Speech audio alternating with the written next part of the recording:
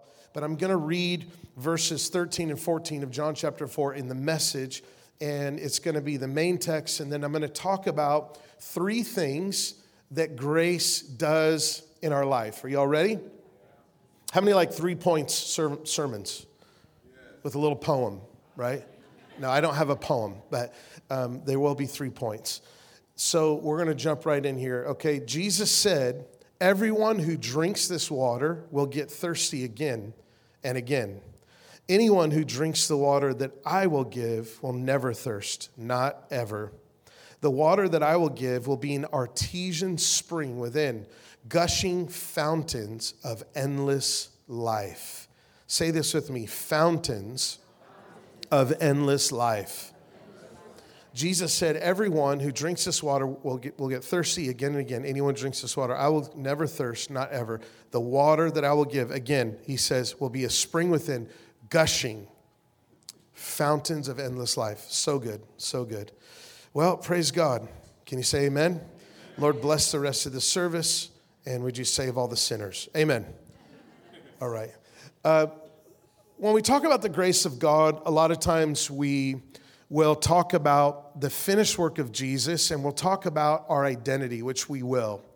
When we talk about a grace message, what I want to do right now before we jump into this, because I think that a lot of people here have a good understanding of the finished work message.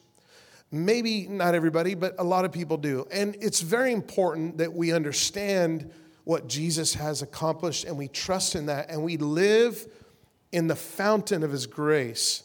And we live in this place where we're receiving God's grace so we can rise up and overcome in life. And it's not just so we know that we're free from our old sin nature that died with Christ. It's all those things. It's not just so we can be free from sin. I feel like it's so important that we understand Jesus came to free us, but it's not the only reason he came to free us. Sometimes we think, well, if I'm a good Christian, I live free from sin. And sometimes we think that's it. If I'm not sinning, then I'm doing good. Jesus came to do so much more than that, and that was actually a secondary issue. The primary issue was our communion with him, our reconciliation with him. And it's our union with Christ that causes us to come alive and really do what we're created to do. So when we jump into this today, I'm not going to just be talking about the finished work of the cross. I'm going to talk about 3 things that grace does in a different way. All right? So I hope you guys are ready for that. I am really happy right now. The weather is good. Who's with me? Come on, somebody. We should do a whole nother praise break for that. I mean, the weather's nice, you know. It's a good time for barbecues. Who's doing a barbecue today? All right, give me your address. I'll see you in a little bit. Wait, if you say barbecue, there better be ribs. Because if you don't say barbecue, it's a grill unless there's actual barbecue. Y'all ain't feeling me. Listen, we have another service at 12. You can come to that one. No, I'm just playing. Nobody will be here. Volleyball, we played volleyball the other day, and it was intense, man. I hurt my middle finger, and I was thinking, like, was this the Lord? Did I give someone the bird or something? It's like, no, I'm just messing. It's a good time. When the weather's nice, it's a good time to go to Disneyland.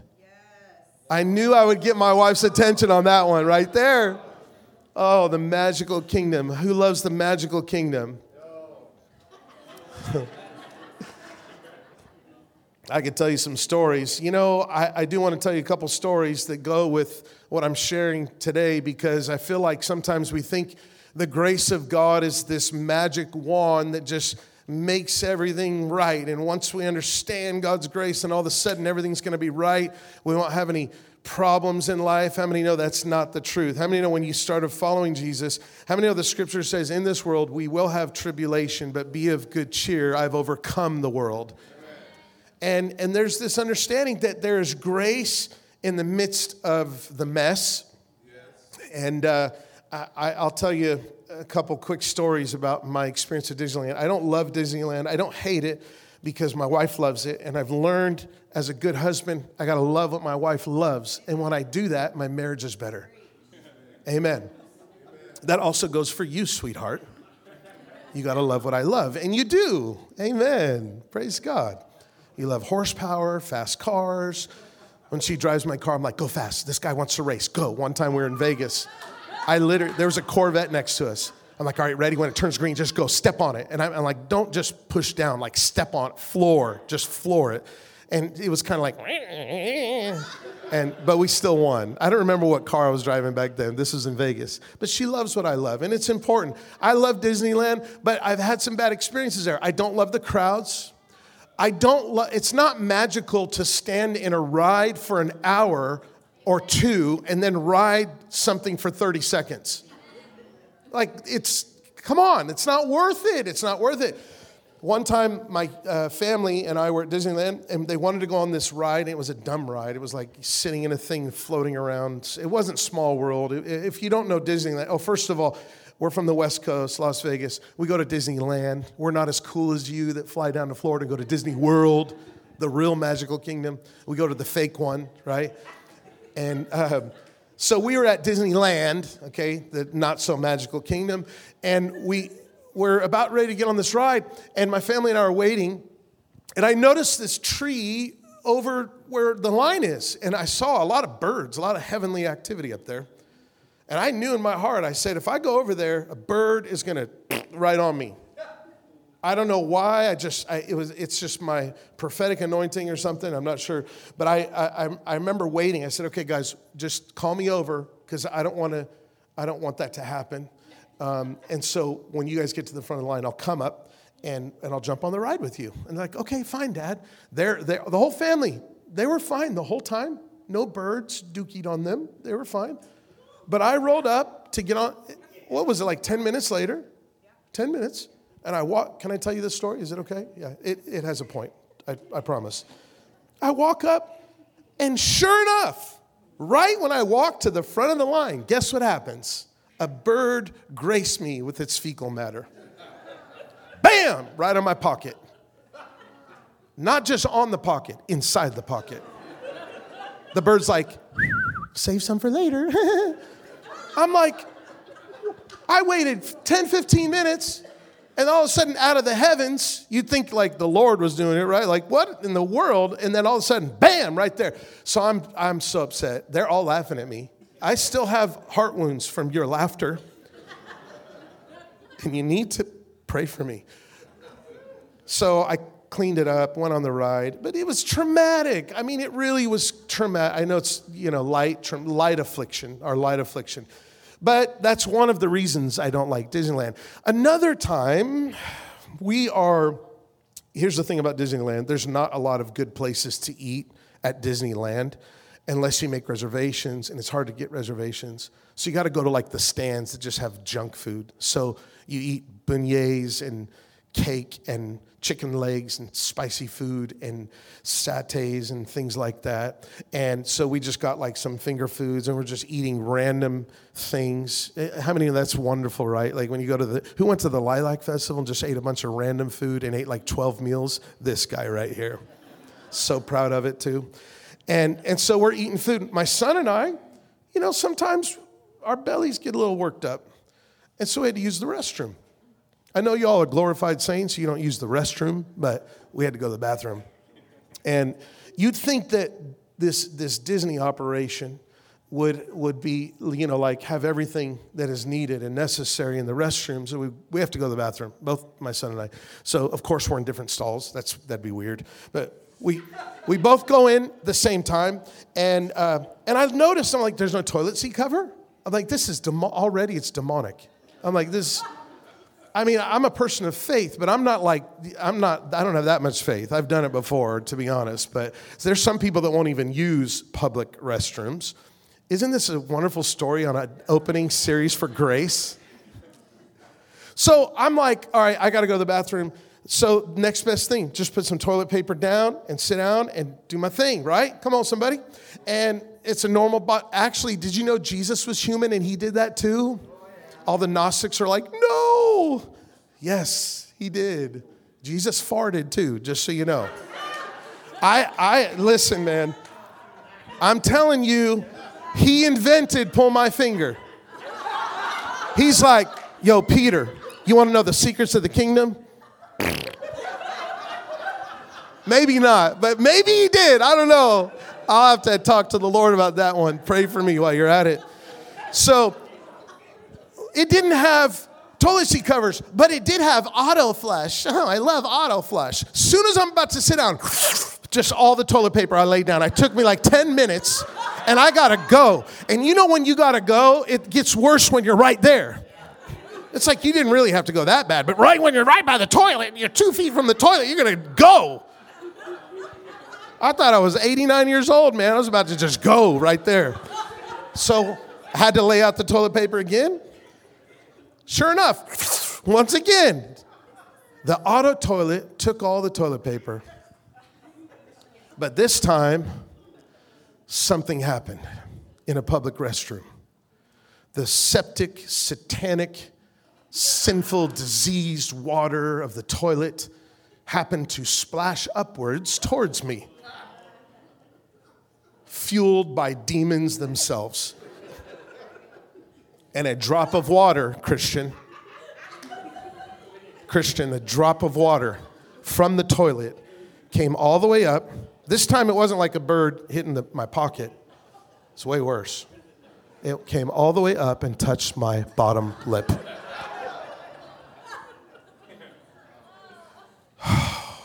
I freaked out. David heard me in the stall. I'm speaking in tongues. No, Lord Jesus, no, help me, Lord. Man, it was awful. So, I mean, hand sanitizer on my lip, whatever I could find, soap. I don't even remember what happened after that. I think I might have soiled myself. I don't know. But we won't go there. But it leads me to the first 2 points. And the first one is what grace does. And I cannot emphasize this enough. I could preach on this time and time again. Grace doesn't just empower us to live a free life. That's wonderful. Do you know that grace, number one, corrects our vision of who God is?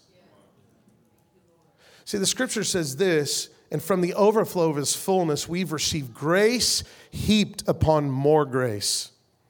Moses gave us the law, but Jesus, the anointed one, unveils truth wrapped in tender mercy. In the context of the Lord Jesus himself being God incarnate and unveiling who God is, in the context that we have received grace upon grace, the Bible says that he has come to reveal to us who God really is. This is what it says right after that. No one has ever seen the splendor of God except his uniquely beloved Son, who is cherished by the Father and held close to his heart. And now that he has come to us, he has unfolded the full explanation of who God really is. You see, not everything that happens to us in life is God's will. Everything that happens in the heavens, I could have thought that bird doing what he did to me, and I'm still traumatized by it. I'm still sometimes asking, why, Lord? Why me? But how many know there was no reason behind that other than a bird happened to do that? Sometimes we mistake things that happenings for heavenly things. And you have to know that grace corrects our vision of God, that God is not a God who exhaustively controls everything. This is so liberating because we don't have to say things that we've inherited through the lens of our Western Christianity that has been defiled by Greek philosophy. When we say something that's not even in the Bible, we say, well, God is in control. And we say it in a passive way, thinking that God exhaustively allows and controls all things to happen. Listen, it's not that simple to say God allows it. No, God allowed the risk and the possibility for there to be suffering in the world.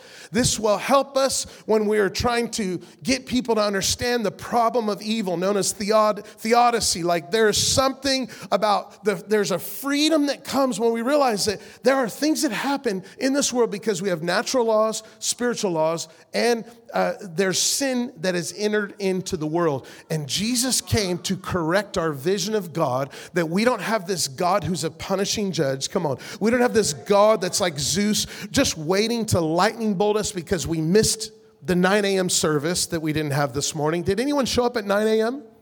Anyone? One person. Okay. 2 people.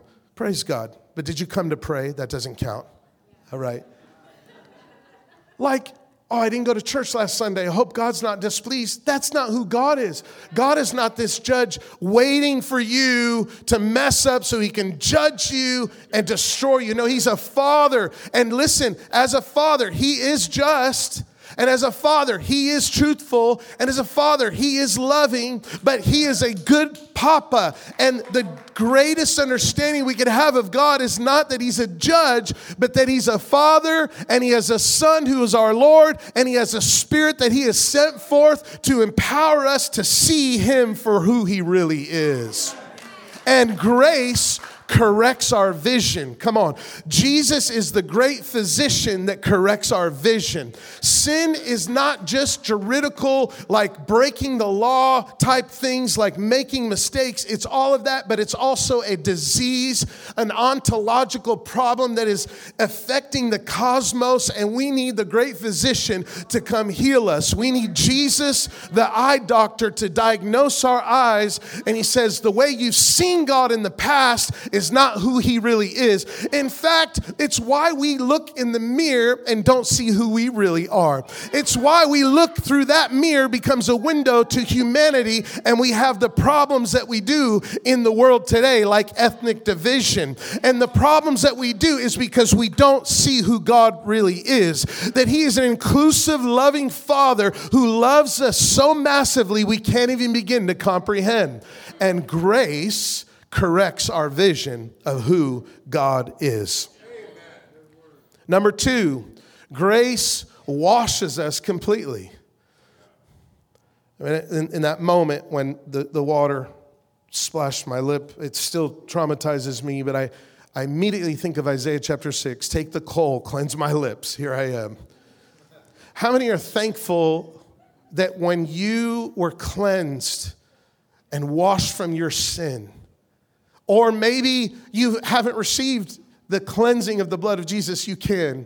And he's waiting for you to just come and receive. How many know that when he washes us, he doesn't just give us a little bit and say, well, I'll clean you up just enough for you to get by, and then you come back to church and you can get cleansed again. How many know we have been washed completely by the blood of Jesus? I want to read you this powerful verse in Titus 2. Before I do, I want to read you some of the lyrics to the song you heard in the opening video, written by Jonathan David Helser. In my sin, you kept loving. There's no end to your forgiveness and mercy. Every morning you keep coming. Waves of your affection keep washing over me. You are an endless ocean, a bottomless sea. Grace washes us completely. Titus 2, 11 and 12. God's marvelous grace has manifested in person. How many know that grace is not just God's divine power? The charis of God is the Greek word. But grace is manifested in the person of Jesus Christ. Yes. Jesus became man to heal us from our sin, septic, diseased waters in our own heart. Jesus came to sanctify and heal and touch and go even into the darkest of our human brokenness, even into the depths of death itself. St. John Chrysostom says that death took a body and met God face to face. See, Jesus went all the way. He didn't just wash us a little bit. He completely washed us. And the amazing grace, the marvelous grace, has manifested in person. He has cleansed us. He's given us new DNA. He has regened us and washed us. We've been given a new heart. Now, these are entire things that we could unpack, but I just want to focus on the fact that we have been cleansed thoroughly by the blood of Jesus. Amen. It says that this grace has brought salvation for everyone. Say everyone. This same grace teaches us. Do you know that grace teaches you? Grace teaches us.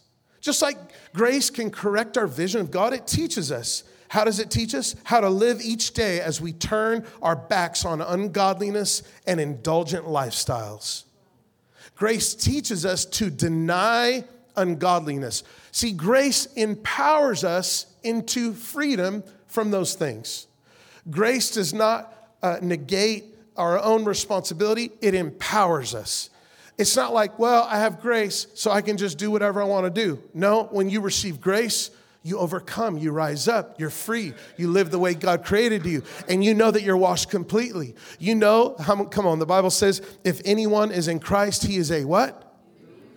A new creation, a new creature, a new species. Old things have passed away, behold, a couple things have become new. All things have become new. You are new. You have been created new in Christ. I'm not who I used to be. I'm not who I was. I might not be exactly who I'm created to be, but I'm discovering my identity in Christ, and I'm being transformed from the same image from glory to glory because I've been washed completely by his love. Those waves of his grace just keep washing over. So grace teaches us and equips us. Grace equips us to live self-controlled, upright, godly lives in this present age. One of the church fathers, St. Gregory, the theologian, said this: what is not assumed is not redeemed. In other words, what has not been taken on cannot be healed. Jesus assumed our broken humanity and fully redeemed us.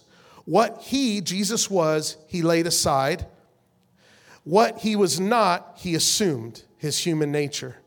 Being fully God, fully man, it says, this is what he said, he takes upon himself the poverty of my flesh so I might receive the riches of his divinity. Do you know that you're not intrinsically divine, but you partake of the divine nature, and you, by grace, you are adopted as a child of God? The Bible even teaches us that we have been made one with him. We've been joined like a marriage.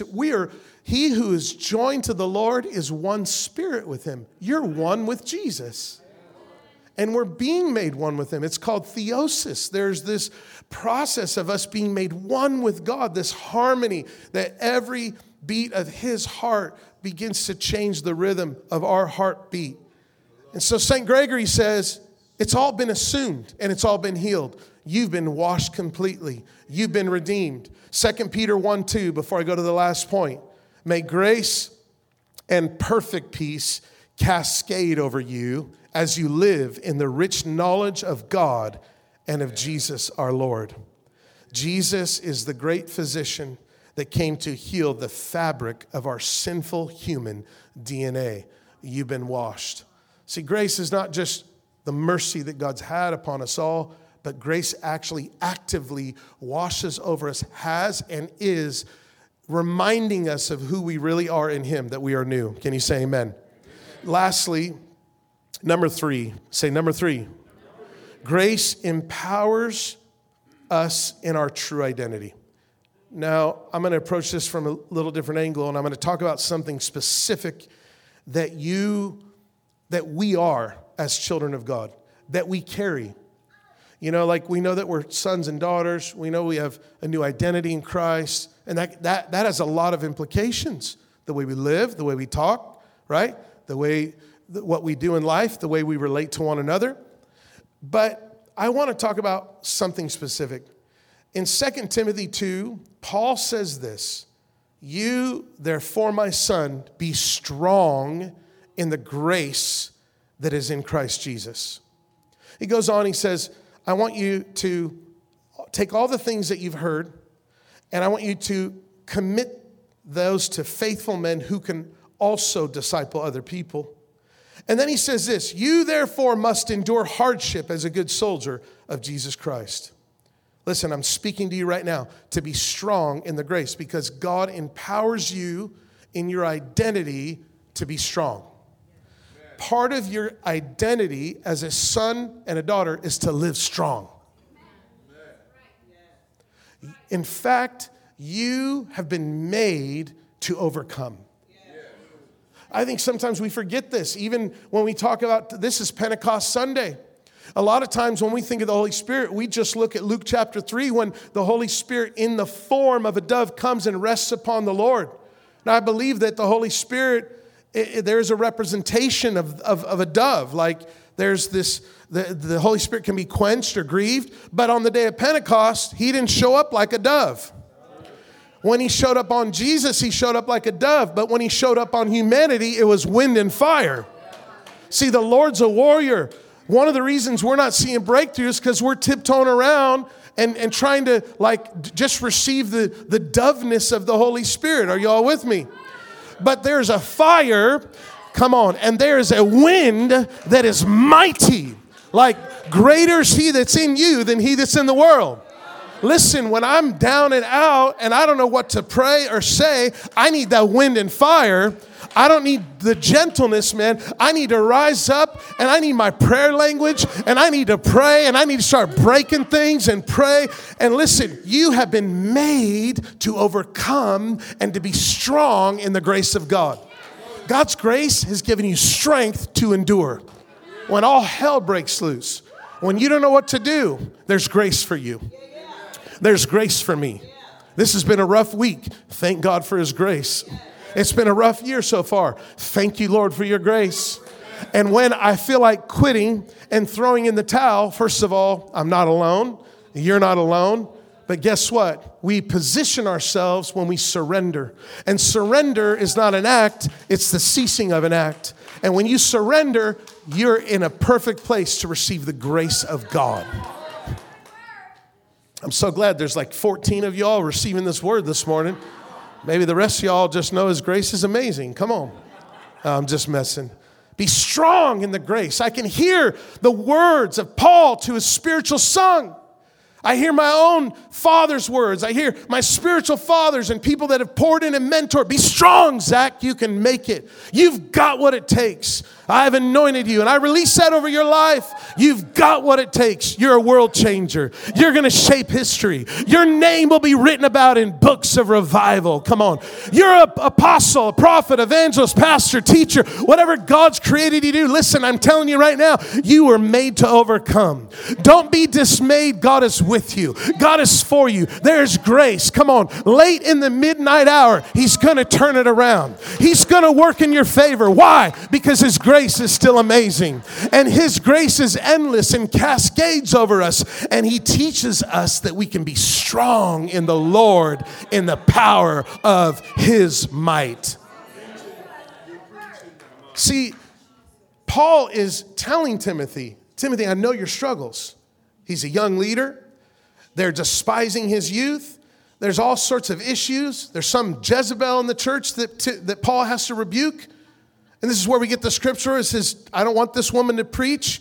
People misinterpret it, and they're like, well, women can't teach. They form whole denominations that don't allow women to teach. That's silly.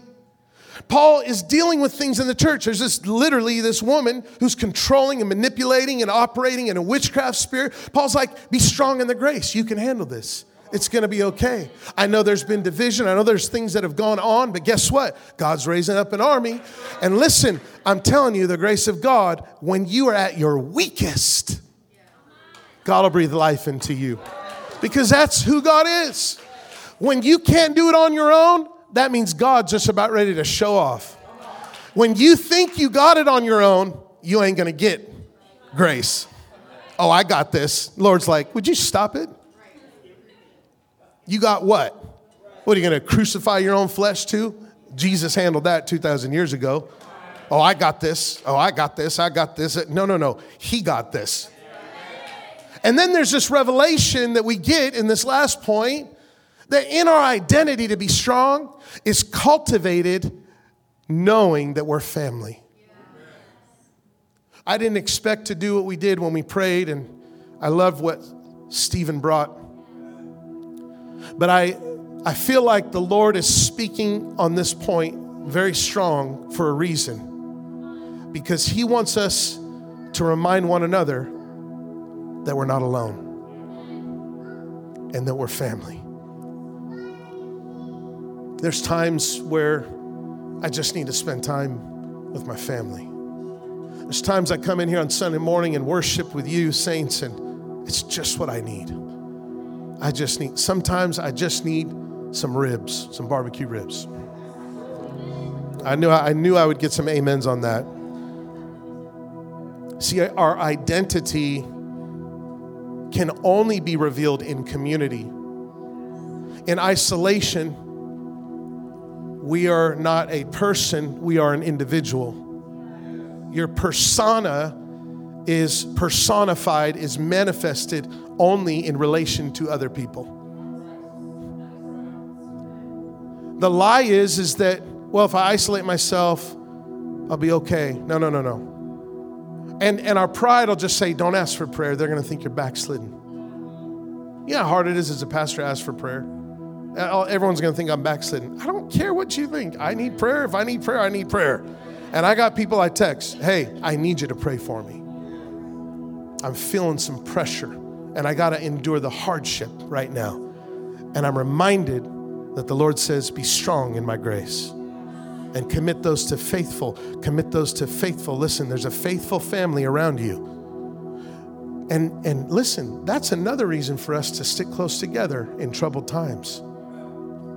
You know, when the army is advancing and taking the land, you know what the enemy tries to do? Confuse the army to get those on the front, or maybe those that are kind of lagging behind. Well, maybe I'm just not supposed to be part of this army, and they just walk away.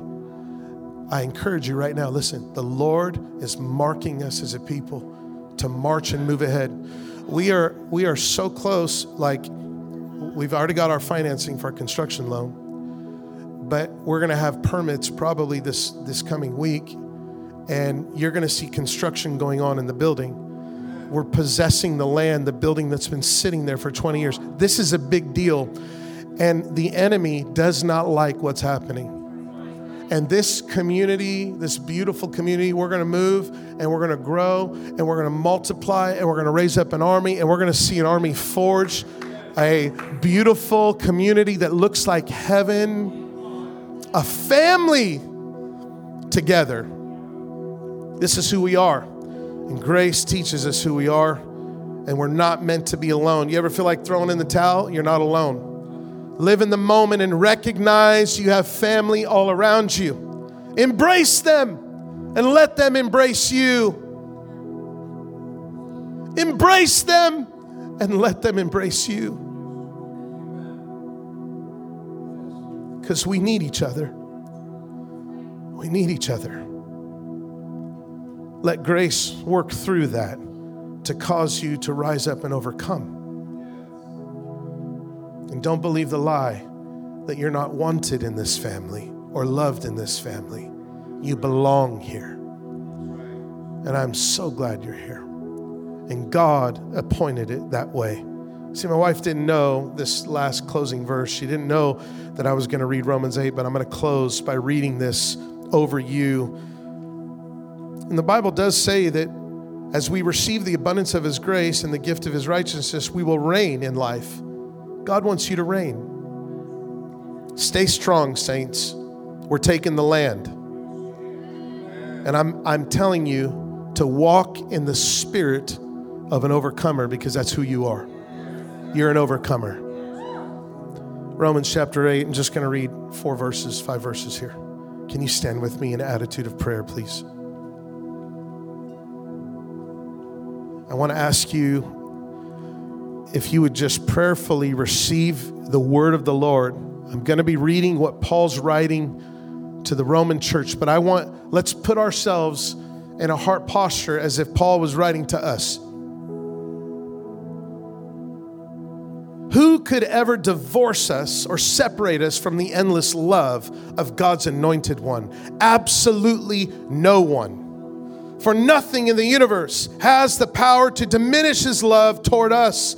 Troubles, pressures, problems are all unable to come between us and heaven's love. What about persecutions, deprivations, dangers, and death threats? No! Say it with me. No! They are all powerless to hinder omnipotent love. They are all impotent to hinder omnipotent love. Even though it's written, all day long we face death threats for your sake. God, we are considered to be nothing more than sheep to be slaughtered. Yet, even in the midst of all these things, we triumph over them all. For God has made us by grace to be more than conquerors, and his demonstrated love is our glorious victory over everything. So now I live with the confidence that there's nothing in the universe with the power to separate us from God's love. I'm convinced that his love will triumph over death, life's troubles, fallen angels, dark rulers in the heavens. There is nothing in our present, in our future circumstances that can weaken his love. Come on. There is no power above us or beneath us, no power that could ever be found in the universe that can distance us from God's passionate love, which is lavished upon us through our Lord Jesus Christ, the Anointed One. Would you seal it with praise? Come on, do you believe that this morning? God's endless grace. God's endless grace. We receive it. We receive it and we say, yes, Lord. I pray for the spirit of overcomers to rise up on the inside of us. We will march forward in the direction in which you've called us. Can you say amen? Amen. Seal it one more time with praise. Thank you, Lord.